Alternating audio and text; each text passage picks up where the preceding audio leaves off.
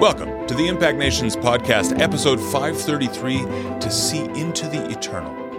What is a theophany? Why did only 3 guys get to witness the Transfiguration?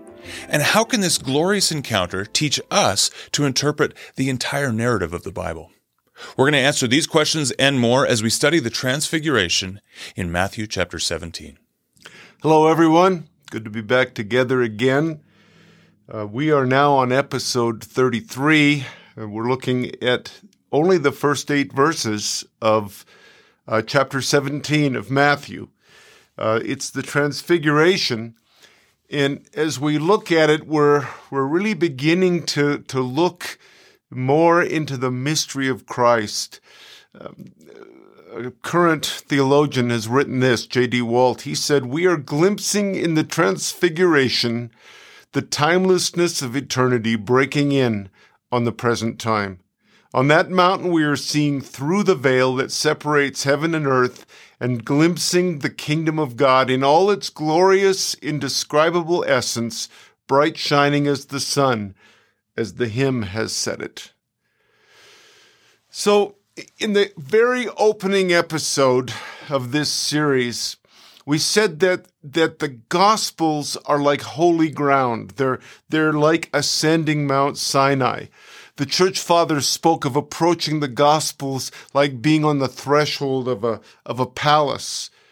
The Gospels particularly are intended to take us to a place of wonder and revelation.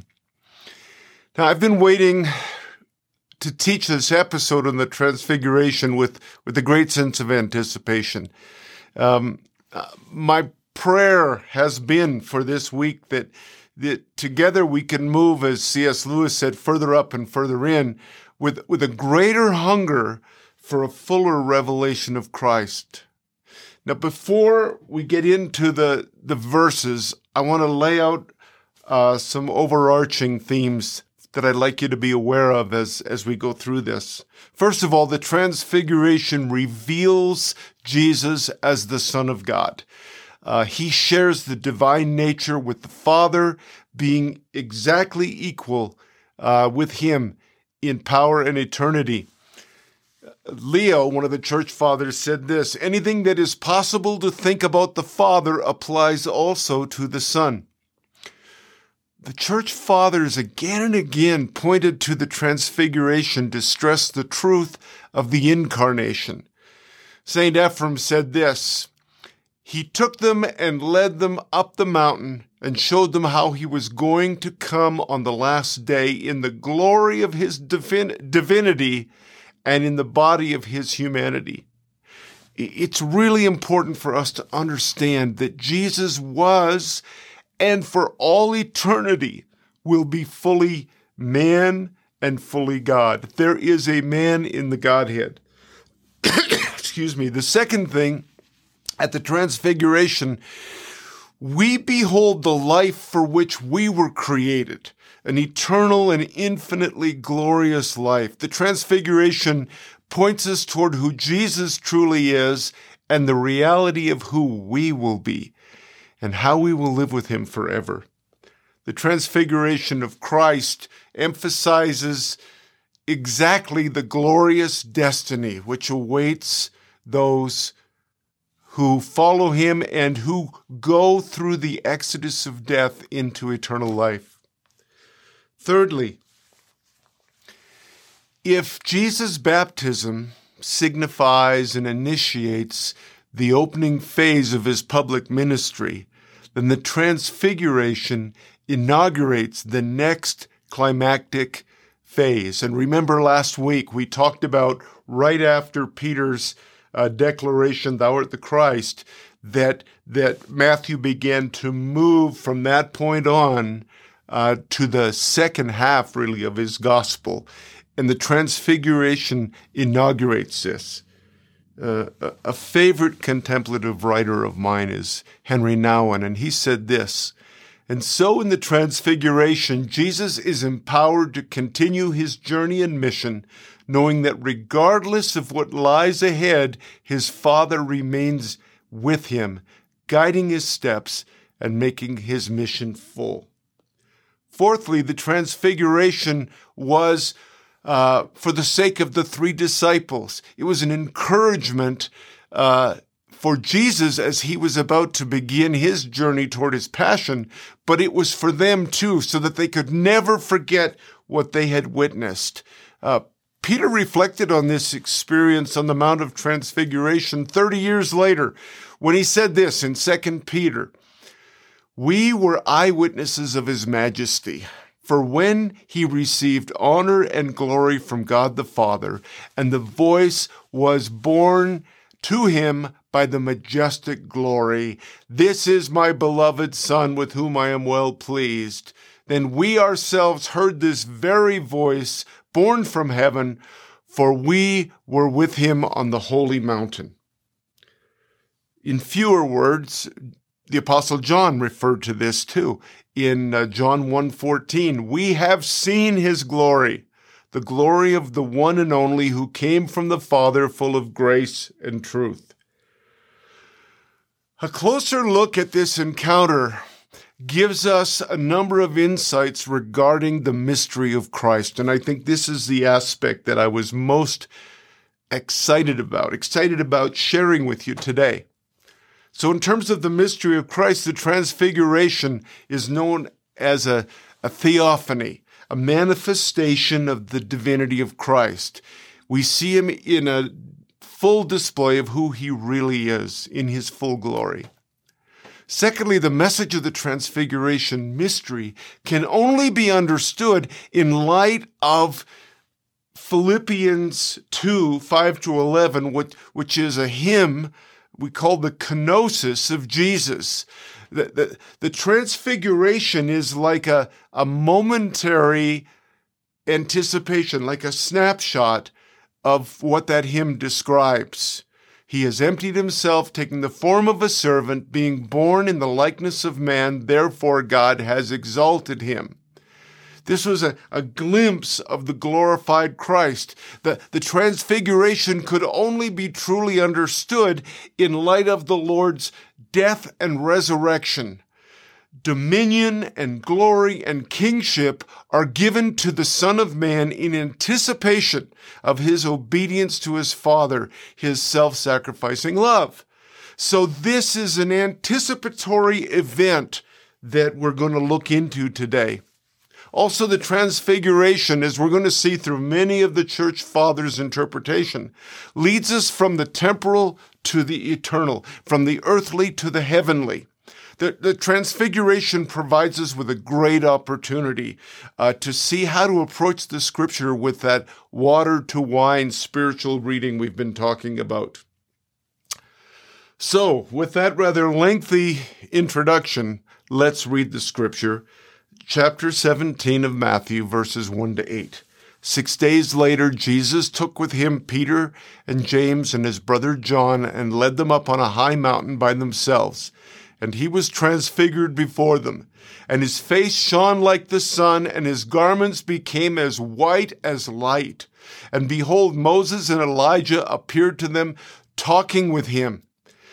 Peter responded and said to Jesus, "Lord, it's good that we're here. If you want, I'll make 3 tabernacles here, one for you, one for Moses, and one for Elijah." While he was still speaking, a bright cloud overshadowed them, and behold, a voice from the cloud said, "This is my beloved Son, with whom I am well pleased. Listen to him." When the disciples heard this, they fell face down to the ground and were terrified. And Jesus came to them and touched them and said, "Get up and do not be afraid." Raising their eyes, they saw no one except Jesus himself alone. Well, let's go back to the first verse. 6 days later, Jesus took with him Peter and James and his brother John and led them up on a high mountain. Matthew is showing us that this took place shortly after Peter's great declaration in chapter 16, and followed by Jesus' promise that some would see him coming in his kingdom. By taking the disciples to a high mountain by themselves, he's taking them far away from other people and from everyday life. I want to encourage all of us the incredible need that we have for solitude and silence. In fact, these two things, solitude and silence, are the foundation for all spiritual disciplines. And we need to make a decision, especially in this era of smartphones and tablets, to shut off the world and go and be by ourselves in solitude and to be silent. You see, by going up the mountain, it's like the dullness of everyday life is kind of stripped away or begins to fall away. And we become a lot more receptive to the nature of God's Son. I'm going to quote Origen at some length today. He was a late 2nd into early 3rd century church father. And he believed so strongly, as I've shared with you before, that we must learn to discern the spiritual meaning of all scriptures. So let's look at what he has to say about 6 days later. For since in 6 days, the perfect number for the whole world, this perfect work of art, was made, on this account, I think that he who transcends all the things of the world by beholding no longer the things which are seen, for they are temporal, but already the things which are not seen, because they are eternal. This is represented in the words, after 6 days Jesus took up with him the 3 disciples. If therefore any one of us wishes to be taken up by Jesus and led up by him into the high mountain and be deemed worthy of beholding his transfiguration, let him pass beyond the 6 days, because he no longer beholds the things which are seen, no longer loves the world nor the things of the world. For when he is passed through the 6 days, as we have said, he will keep a new Sabbath, rejoicing in the lofty mountain because he sees Jesus transfigured before him. That's just a wonderful quote. To see into the eternal, to experience the glory of God is available. Indeed, we are invited up. Everyone who hungers, we're invited to learn to increasingly have more and more of our thoughts on the Lord and the things that are above, and focus away from the things of the world. I believe Origen is telling us that Jesus wants to increase our spiritual capacity for him. Now, another thing to see right away is he took them up on a high mountain. Now, traditionally, this is Mount Tabor, which is easily reached from Caesarea Philippi, which is where chapter 16 happened. And it's a mountain that's in Galilee. In Old Testament theophanies, Jesus came again and again to people on the mountain. Mount Moriah with Abraham, Mount Sinai with Moses and Elijah. But also, as we've seen in the New Testament, mountains are key. The Sermon on the Mount. This mountain, Golgotha, was on the Mount of Olives. And of course, Jesus took the disciples up on a mountain at the very end of Matthew's Gospel for the Great Commission. The mountain in Scripture is a place of ascent toward God. Psalm 121. It's the place where we leave our everyday life behind, at least for a while. So watch when you're reading Scripture. Mountains are a place of encounter. Verse 2, and he was transfigured before them, and his face shone like the sun, and his garments became as white as light. I have much to say about this. And let's go back to Origen. He continues to encourage us on the journey. And he says, do you wish to see the transfiguration of Jesus? Behold with me the Jesus of the Gospels. There he is labeled both according to the flesh and at the same time in his true divinity. He is beheld in the form of God according to our capacity. Pay attention to that. according to our capacity. Those who do not go up the mountain can still behold his works and hear his words, but it is before those who go up the mountain that Jesus is transfigured and not those who remain below. Now, there's no second-class disciple here. He's not saying that. Rather, Origen is encouraging us to keep pressing into the presence and the reality of Christ. I quoted to you a 14th century contemplative, Julian of Norwich, who I enjoy her writing very much. These days I'm beginning my day with a little bit of Julian of Norwich. But I came across this quote on the same point that Origen is making. She said, "When we see anything of him by grace, then are we moved by that same grace to try with greater desire to see him more perfectly." Elsewhere she wrote, "And thus I saw him and I sought him, and I possessed him and I lacked him." And this is and should be our ordinary behavior in life. So she saw him, and yet seeing him made her search all the more for him. She had an encounter where she possessed something of him, and yet she realized how much she lacked of him. Well, let's look at another aspect of this verse, which is huge: glory and light. The word glory is doxa, and by the way, it's a key word in the New Testament. It appears 144 times. The transfiguration ties in directly with the incarnation, which is about the glory of God coming to earth as a man, fully God, fully man. Scripture states that God is light. First John 1:5 says it clearly. He is light. Here in the Transfiguration, we're seeing Jesus revealed as God, and when he's revealed as God, who he really is, what happens? His face shines like the sun. His clothes become dazzling white, whiter than anything in the natural realm. See, this passage is shouting the testimony of the New Testament: Jesus is God. Now, the dazzling light comes from within Christ. It is the divine energy and purity of God that comes from the Son.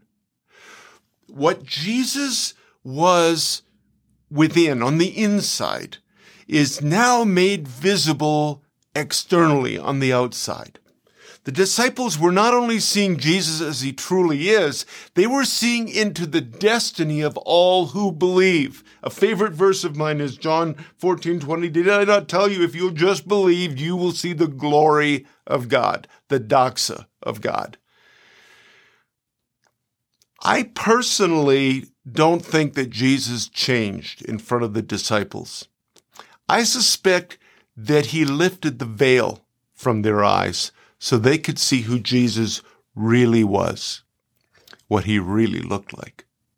Now, when Moses came down from Mount Sinai, and when he came out from the tabernacle, Scripture says his face shone, but it was reflected light. In fact, we're told that over time it dimmed and dimmed. But Jesus is the light. He is the source of all light and all life. And the glory of God comes to us, and we are changed by it. 2 Corinthians 3:18, we all with unveiled faces are looking as in a mirror the glory of God and are being transformed into the same image from glory to glory. This is from the Lord who is the Spirit, a well-known verse. You may not know that literally we are being transfigured into the same image from glory to glory. Isn't that marvelous? Revelation 21:23, right near the end of the whole story. The city does not need the sun or the moon to shine on it because God's glory illuminates it, and its lamp is the Lamb, as clear as can be. We will forever be in a place with no need of a light source because that source is the Lamb. And for eternity, we will reflect that glory, that light. Remember, Jesus said, we looked at earlier in Matthew 13, verse 23, then the righteous shall shine like the sun in their Father's kingdom. St. Gregory said this, the light is divinity represented upon the mountain for the disciples, almost too real to be seen. This is the light that dazzled Paul in a vision. It was a wound to his eyes that healed the darkness of his soul. Isn't that interesting? So the disciples in a flash saw Jesus for who he really is, unshrouded, and who he'll be for all eternity. And as I read that, I couldn't help but go back to Daniel 7, when Daniel has an image of Christ for who he really is. Starting at verse 9, I watched as thrones were put in place and the Ancient One sat down to judge. His clothing was as white as snow, his hair like purest wool. He sat on a fiery throne with wheels of blazing fire, and a river of fire was pouring out, flowing from his presence. Millions of angels ministered to him. Many millions stood to attend him. And then he goes on in verse 13, I was watching in the night visions, and behold, one like the Son of Man, coming with the clouds of heaven.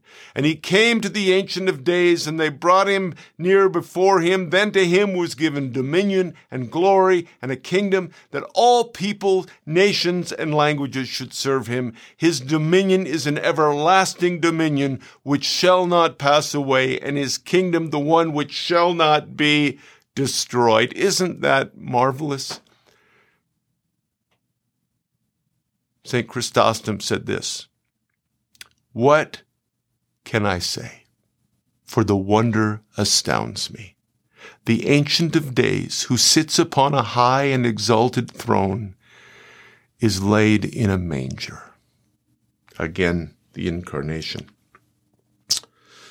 Well, it's interesting because all three of the synoptic writers made a point of talking about how dazzling white Jesus' garments were. And I think the garments speak of our future. In Scripture, white garments speak of heavenly existence. I'll give you a couple of examples. Revelation 3:5, all who are victorious will be clothed in white. I will never erase their names from the book of life. Revelation 7:9, after this I saw a vast crowd too great to count, then from every tribe and nation and people and language, standing in front of the throne and before the Lamb, they were clothed in white robes and held palm branches. What they saw was who Jesus really is, but what they also saw is who we will be. So the Transfiguration looks forward to our ultimate destiny. He takes them up there in order to plant in them a certainty about him and about the glory and the light of God that are awaiting them. Jesus knew they would need this in the midst of what was about to happen. That he knew what was coming in the coming days and weeks. And so he strengthened them. He strengthened them with a supernatural heavenly encounter. Folks, we need encounter. It is not enough. We don't actually live on our theology. We don't live on what we understand. We live on encounter. We live because encounter is about relationship. Let's go on to verse 3. Moses and Elijah. And behold, Moses and Elijah appeared to them talking with Jesus.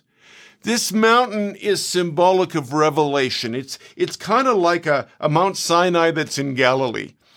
And remember, God spoke to Moses on Mount Sinai, and he spoke to Elijah on the same mountain.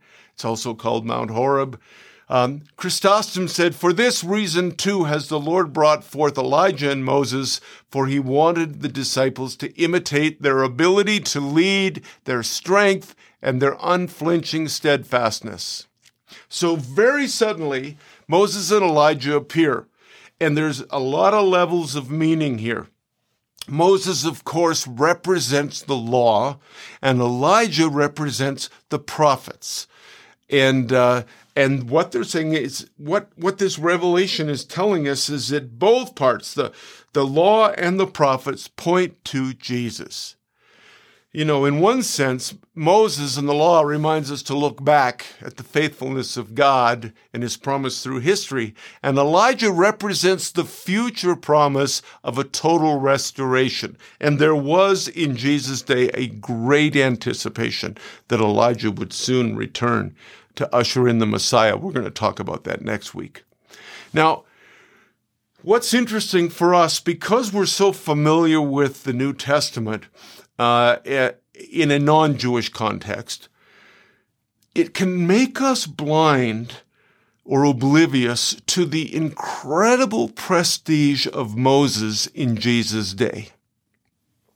They were all aware of the promise of Deuteronomy 18:15. He said, I'm going to send you someone like unto me. So this is very profound, because Jesus was not just in their company on that mountain. The Father made a point of exalting him above them. Jesus is Moses and Elijah's Lord. And so what happens at that moment is like the supreme revelation of the divine sonship of Jesus. The cross was to be the fulfillment of both the law and the prophets. I think we need to understand that. We're going to get to that in several weeks from now when we get to Matthew 26 and 27. But the cross was the fulfillment of the law and the prophets. You know, it's interesting. Luke's version of this encounter gives us a few more details. Luke 9:30 and 31. Suddenly they saw two men, Moses and Elijah, talking to Jesus. They appeared in glory and were speaking of his departure, which he was about to accomplish at Jerusalem. They spoke with Jesus about his departure. The word literally means about his exodus. Matthew was very particular in using that word, and in fact, it's the only time that word appears in all of the Gospels. They were speaking with him about Jesus soon coming to the cross in the context of God's great ultimate plan to bring freedom, eternal life to all people. This is the culmination of God's great purpose, the glory of God for both heaven and for earth. So the Transfiguration shows us the continuity of God's story and plan for all his creation. See the levels of meaning that are here. It helps us to frame the entire salvation history, the entire story of the Bible in context. The Transfiguration is shouting to us that we must understand the law and the prophets, the Old Testament, through their relationship with Jesus. He is the key to rightly interpreting the truths of the Bible. Moses and Elijah tell us that life is eternal. What do I mean? Well, let me simply quote Jesus in Matthew 12.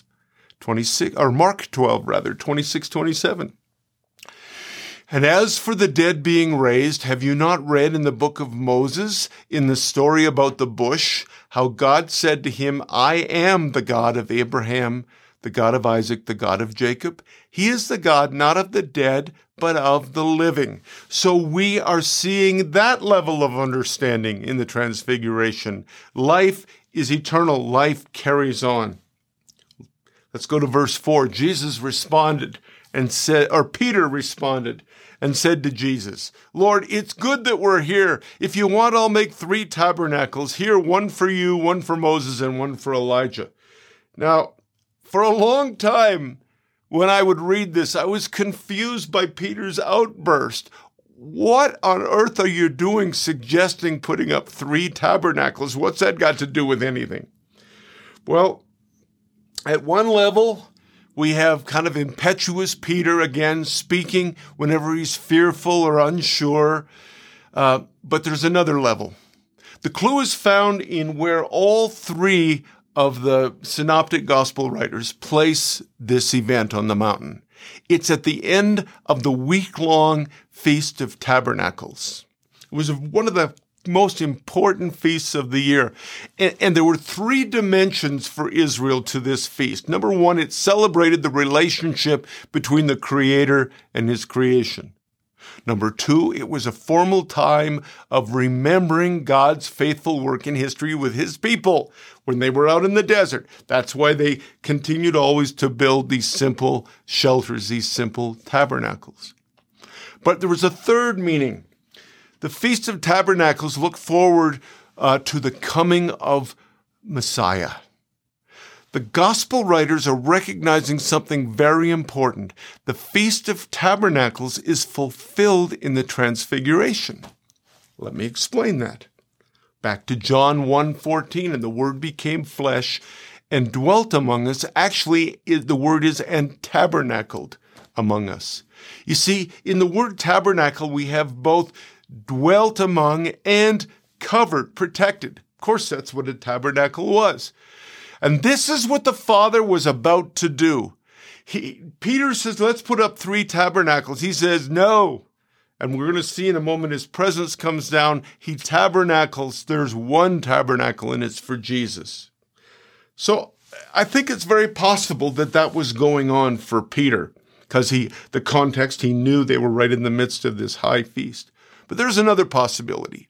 Maybe even after being rebuked by Jesus in chapter 16, he's still worried about Jesus' safety.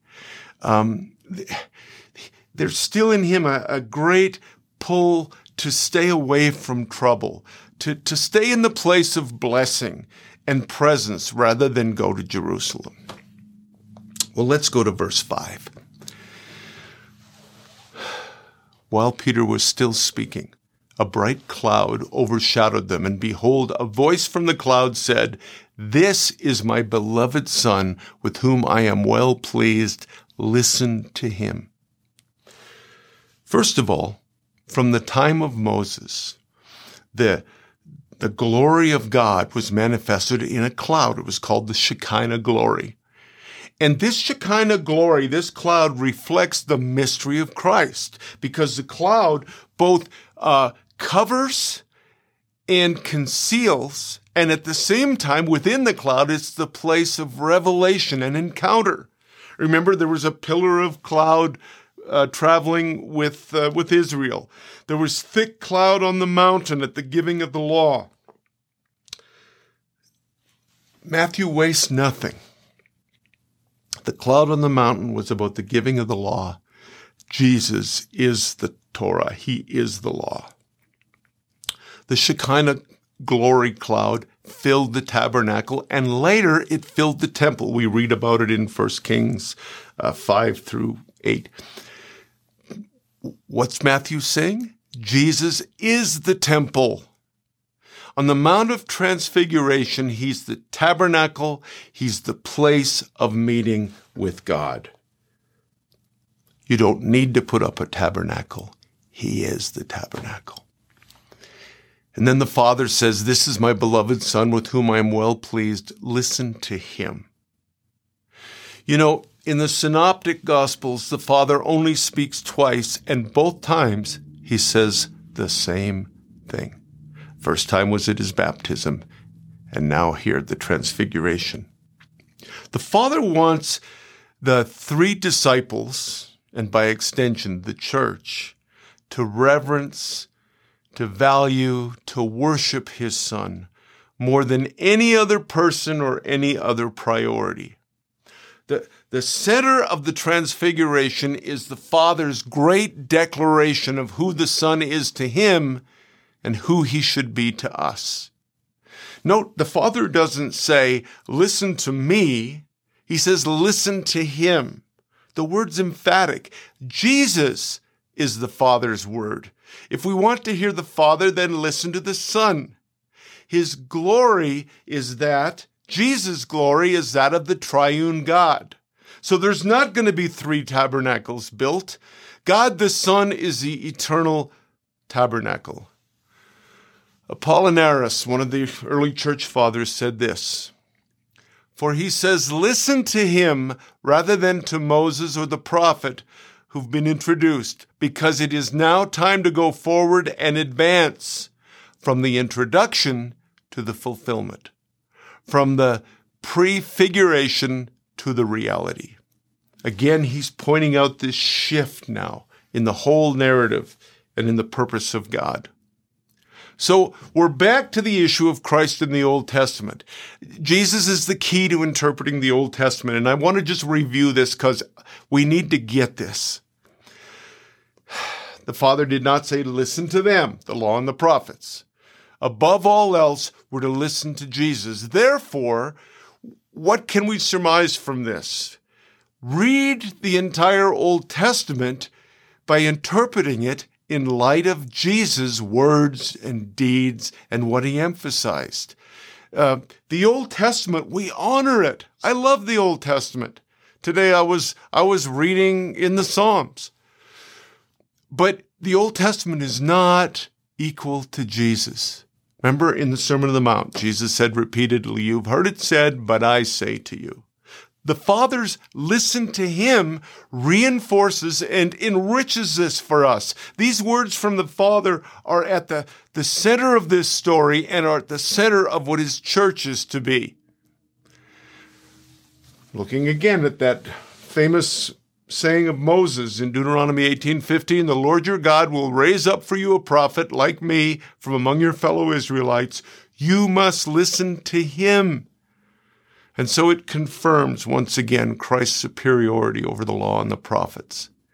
Folks, again, I've said this before, but this is so rich, this passage we're in today.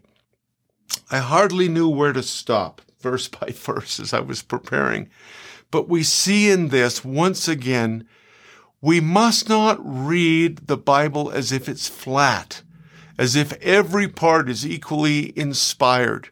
The Father says to listen to his Son, listen to Christ preeminently above all others. Joshua is simply not as authoritative as the Gospel of John. Listen to him requires us to make this interpretation of the Old Testament through the lens of Christ. A third thing here in this declaration is we see the Trinity. Like Jesus' baptism, we see the presence, the strong presence of the Trinity. The Holy Spirit descends upon them all. The Father speaks so that they can hear. He speaks of the Son. So once again, this speaks of that word I've taught you, perichoresis, the other-focused givenness of the Trinity. Verses 6 to 8. When the disciples heard this, they fell down to the ground and were terrified. And Jesus came to them and touched them and said, "Get up and do not be afraid." And raising their eyes, they saw no one except Jesus himself alone.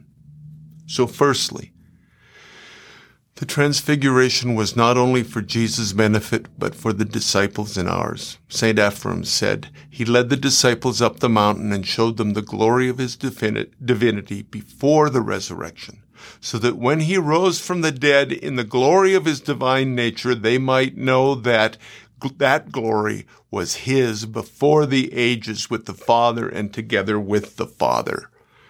It's like they got a glimpse into eternity. And he wanted them to understand that when they encountered him as the resurrected Christ. Jesus knew the great challenge that they were about to face. And so the transfiguration came to strengthen them. Another quote from Henry Nouwen. Jesus wants us to see his glory so that we can cling to that experience. When we are attentive to the light within us and around us, we will gradually see more and more of that light and even become a light for others. To have an encounter with Jesus that takes us, as Origen said, beyond the first 6 days to his glory will mark us forever. I could give you a few examples in my life, but I'll give you one because it kept coming back to me as I was preparing this. Way back in 1985, I was at a conference, my first John Wimber conference, actually. And it was the afternoon, and there was, I think, about 2,300 people there in this auditorium with an arena. Had been an ice arena with cement floor. And it's like the holiness of God just came in. Nobody had to say the presence of God is here. Nobody had to say it. Everybody felt it. And we were on our faces. I felt like you'd be crazy not to be on your face. And while I was on my face, I had an encounter with Christ, a profound encounter. I had a vision that was so clear, and I don't have a lot of visions, but I had a vision. It was as clear as if I was watching a video screen.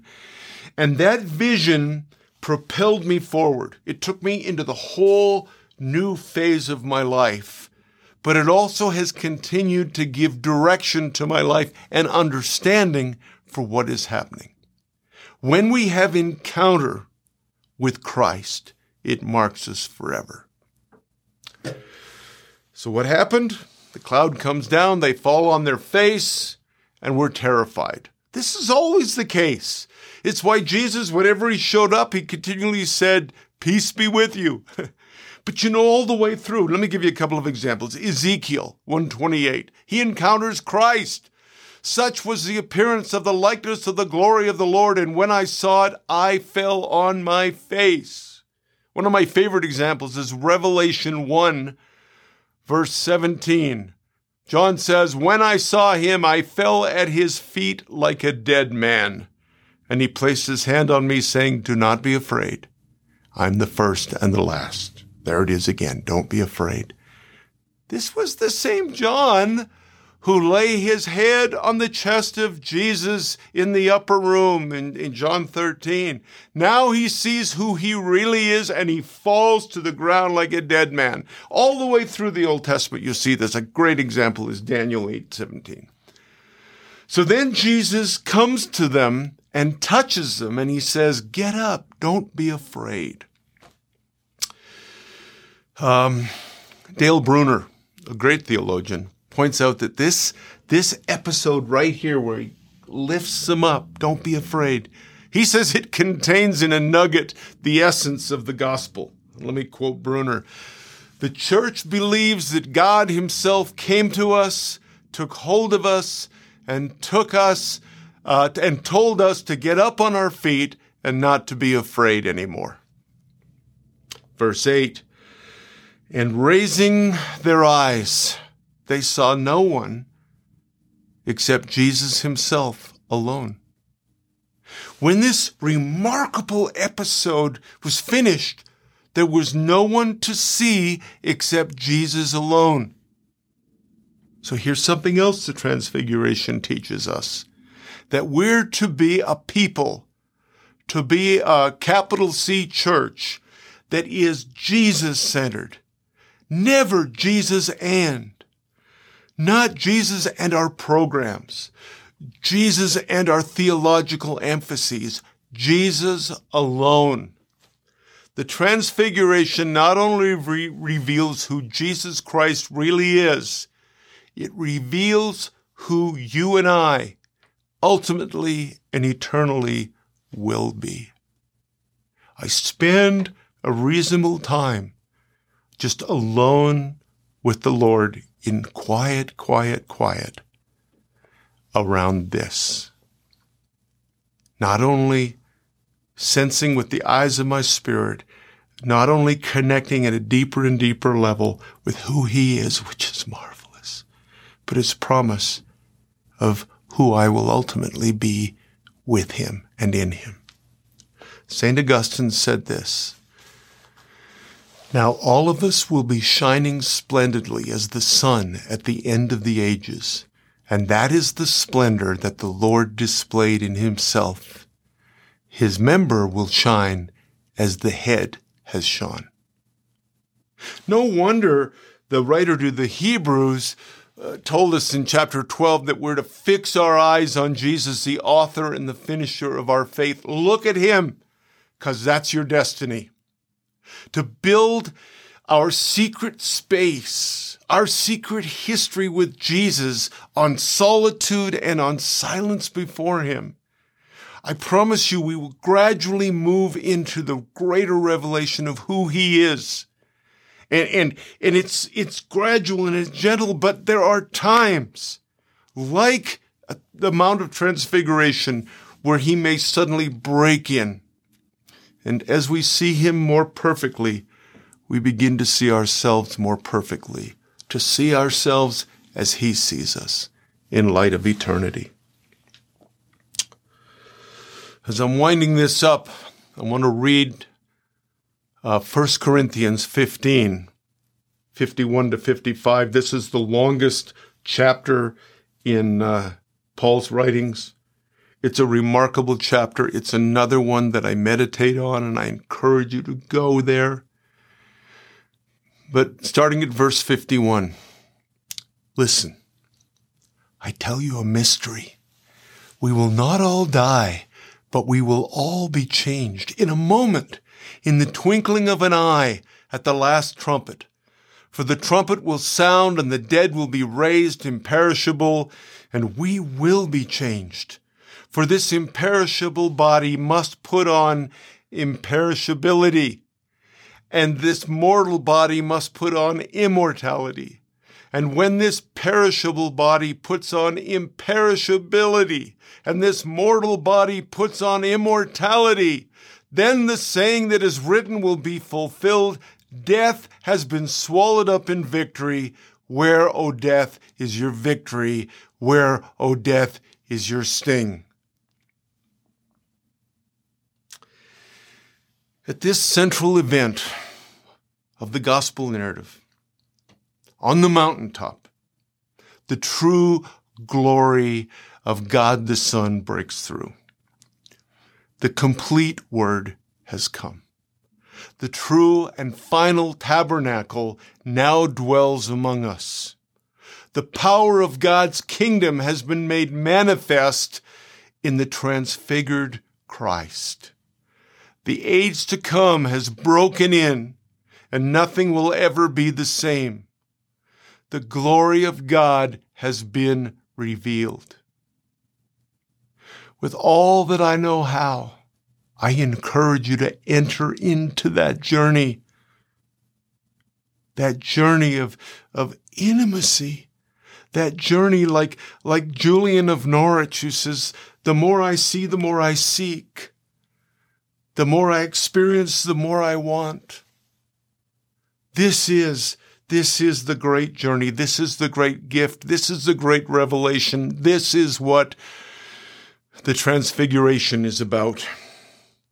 And so I'll finish by reminding us of some of Origen's words that we heard earlier. Do you wish to see the transfiguration of Jesus?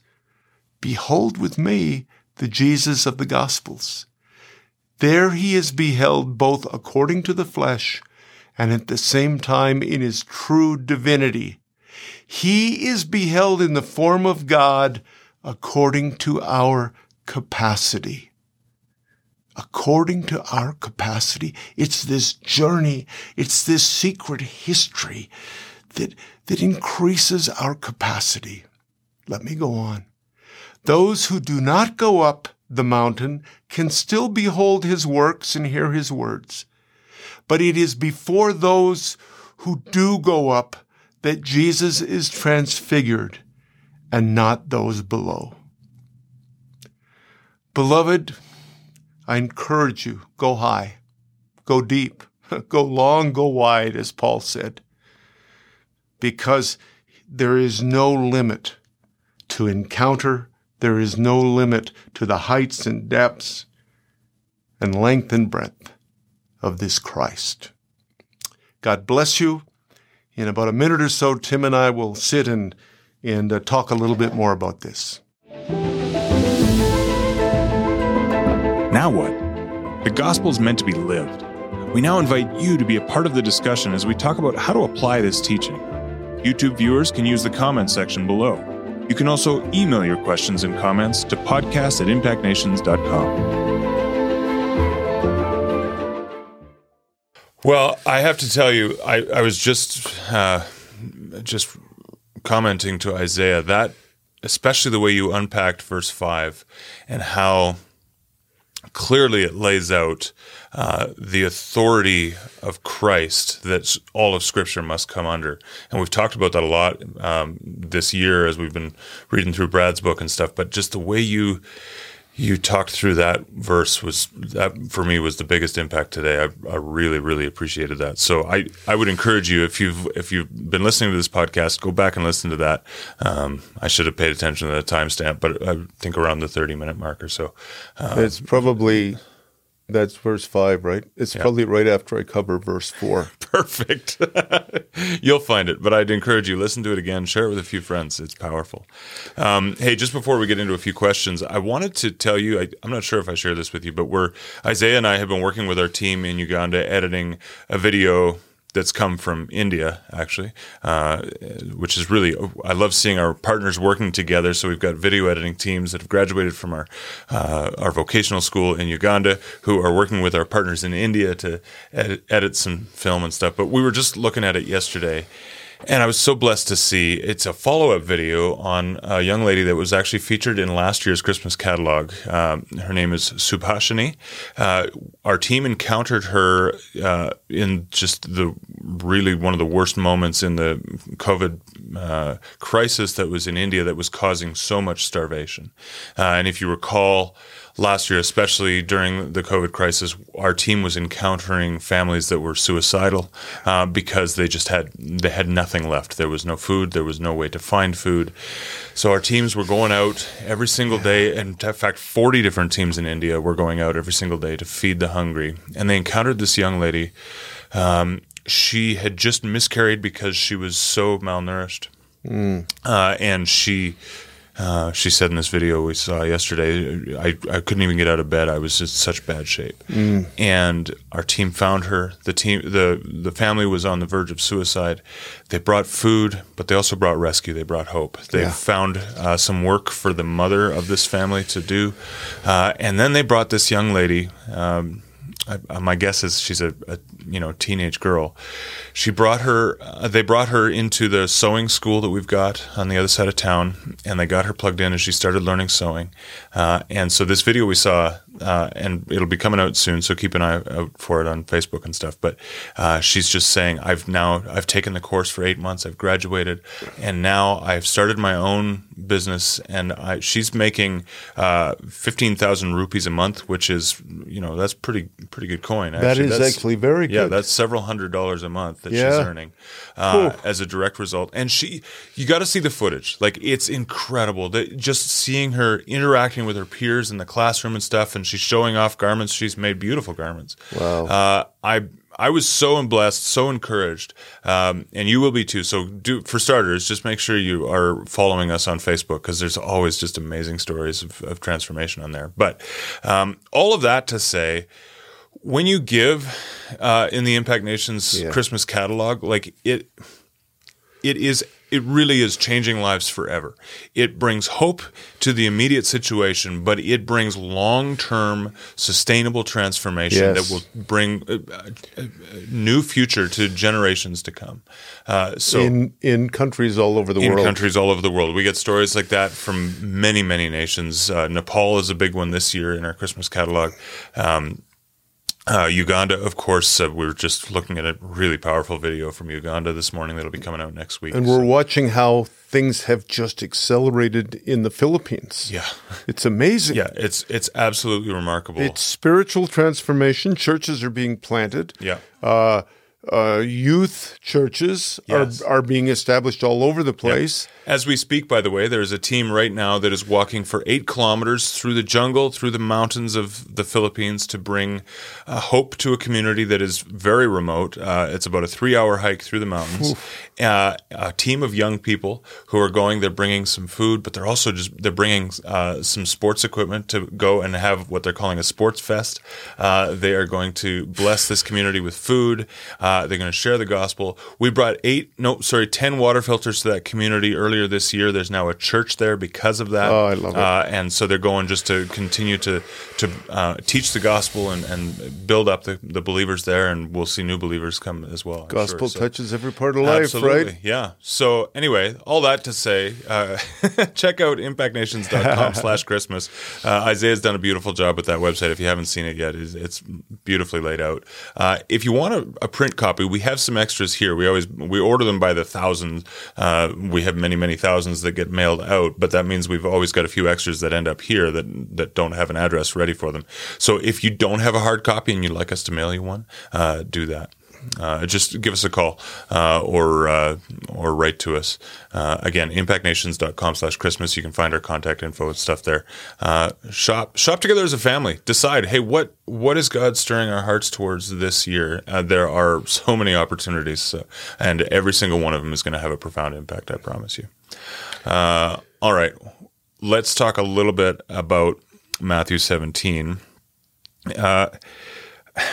You finished off today in your teaching really stressing, like just urging us to go seek out a glorious encounter with Christ. Yep. You shared a story a few minutes ago about having been at a conference, and there was this just suddenly the Shekinah glory was very present and everybody hit the deck. Yep. That may not be an experience that some of our listeners have had before. And I suspect when they hear of that, they hunger and thirst for it. What can you say to people? How can they seek out the glory of God? Wow. How can they seek out a glorious encounter with Jesus? Once again, a good question and a big question. Yeah. Remember I said near the end that in the midst of us pressing in, and as Julian of Norwich talked about, this perpetual hunger, there are also moments when he just breaks in and surprises us. Yeah. That's very sovereign. Mm-hmm. What we can do is be hungry. We've talked about that before, Isaiah 55, John 7:37. But I believe so much is about building this secret history with Christ. And I had a wonderful, wonderful time with the Lord this morning. And I can hardly put any words to it, but his presence came so near. And, I often find myself praying, I'm in you and you're in me, mm-hmm. and I'm in you and you're in me. Yeah. And so increasingly over the years, and imperfectly, I might add imperfectly, his Spirit is reshaping me. Mm-hmm. I feel like Paul talks about, the clay and the potter. He's reshaping me to be more attuned to his presence. And in the midst of presence, often there's encounter. Yeah. So it's a lifestyle. It's just spending that time. And remember what I said was that solitude and silence are the two foundations for all spiritual disciplines. Mm-hmm. I remember Dallas Willard talked about that. Richard Foster talked about that. And I would talk about it too, if it hadn't already been written about. Because that's really, really important. Yeah. Okay. Just out of curiosity, why do you think Jesus brought up only those 3 disciples? Because you actually finished, you came back around to a quote a second time, talking about don't miss out, and don't settle for being at the bottom of the mountain. Get to the top of the mountain. And yet there's 12 disciples, only 3 of them went up the mountain with Jesus. What do you make of that? Well, Origen obviously felt it had to do with capacity. Mm-hmm. I focused on that.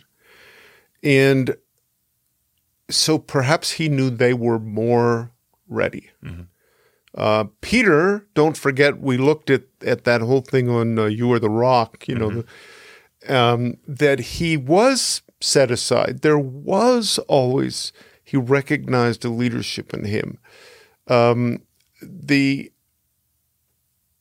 I think I can only guess it's about their readiness. He knew they were ready for this. I can't imagine being one of the others. And, at the end of the night, those guys come down and say, guys, you wouldn't believe what we just saw. Except Man, that'd be we're hard. going to see next week, coming down the mountain, he said, Mom's the word. You don't tell anybody. Wow.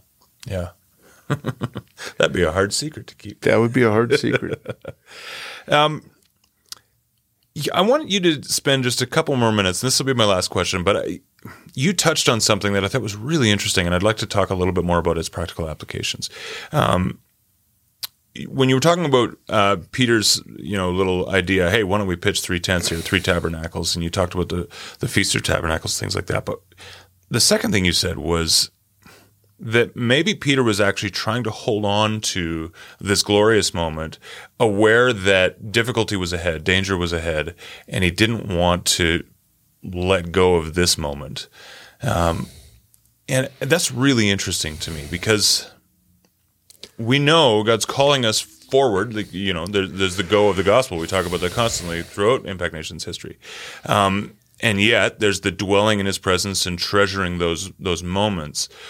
There's a tension between those two things because he is calling us forward, and he's calling us some of us into very difficult things, dangerous things.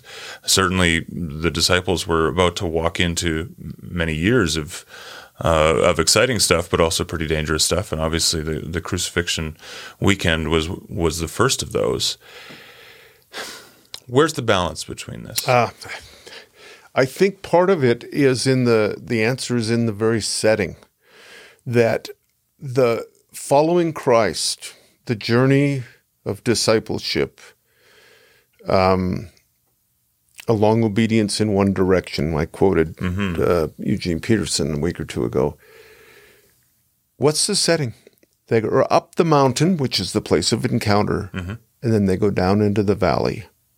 And they face failure and frustration. We can't get rid of the demons out of this guy. Jesus is going, oy vey, how long do I forgive you? But they're both the journey. They're both the journey. And I think, I don't think I've ever said this before, but I think we have to be very careful not to live with the imbalance. We can be very practical in our Christianity. And frankly, I think that 21st century evangelicalism tends to promote practical living and how Jesus can help you and so forth. Well, that's not wrong, but we also need the mountain. But likewise, we can be people who just want mountaintop experiences. Yeah. We can go from conference to conference, from story to story. The journey goes up and goes down. Wow. And goes up and down. Yeah. Does that help? Yes, absolutely. That's excellent. I'm going to leave it there. There's so much to talk about, but I think that actually I'm really looking forward to next week because I think that that's going to fill in some of that journey, what the rest of the journey looks like. And are you doing the rest of Matthew 17 next week? Do you know? For sure, and I may go into 18. Wow, okay. This has been really good. Thank you so much. I can't wait to share this with some friends. Like I said, go back, listen to that section on verse 5. It's remarkable.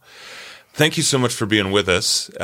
We are actually now broadcasting at a slightly different time. And I'm trying to remember what time that is. We're switching to 5 p.m. Mountain Time. Wherever you are in the world, I'm going to let you figure that out. But 5 Mountain Time. So we're 2 hours later than we have been. 2 hours later than we have been. That's right. And we realized that some folks, it's harder to catch it because you're at work or whatever. But this way, you can catch it a little closer to the end of the day. But of course, this is always available after the fact. The best place, if you want to see the video, the best place to do that is, I would say, YouTube. YouTube's got the best way to just catalog everything. You can see the entire season there. And if you're listening, then just head to impactnations.com/podcast. You can listen right there. There's a play button for each and every episode, but also you can subscribe on your favorite podcast app. That's the way I do it. That way it just gets delivered directly to my device and I can listen to it on the way home from work or whatever. And I think that issue of home from work is helpful because sometimes people think, I just don't have time. Yeah. And yet we can learn a lot and experience a lot just in that journey. Absolutely. The other thing, this is sort of a question for public consumption. Next week is Thanksgiving. Yes. Are we having a podcast next week? That's a great question. I think we should. Yeah.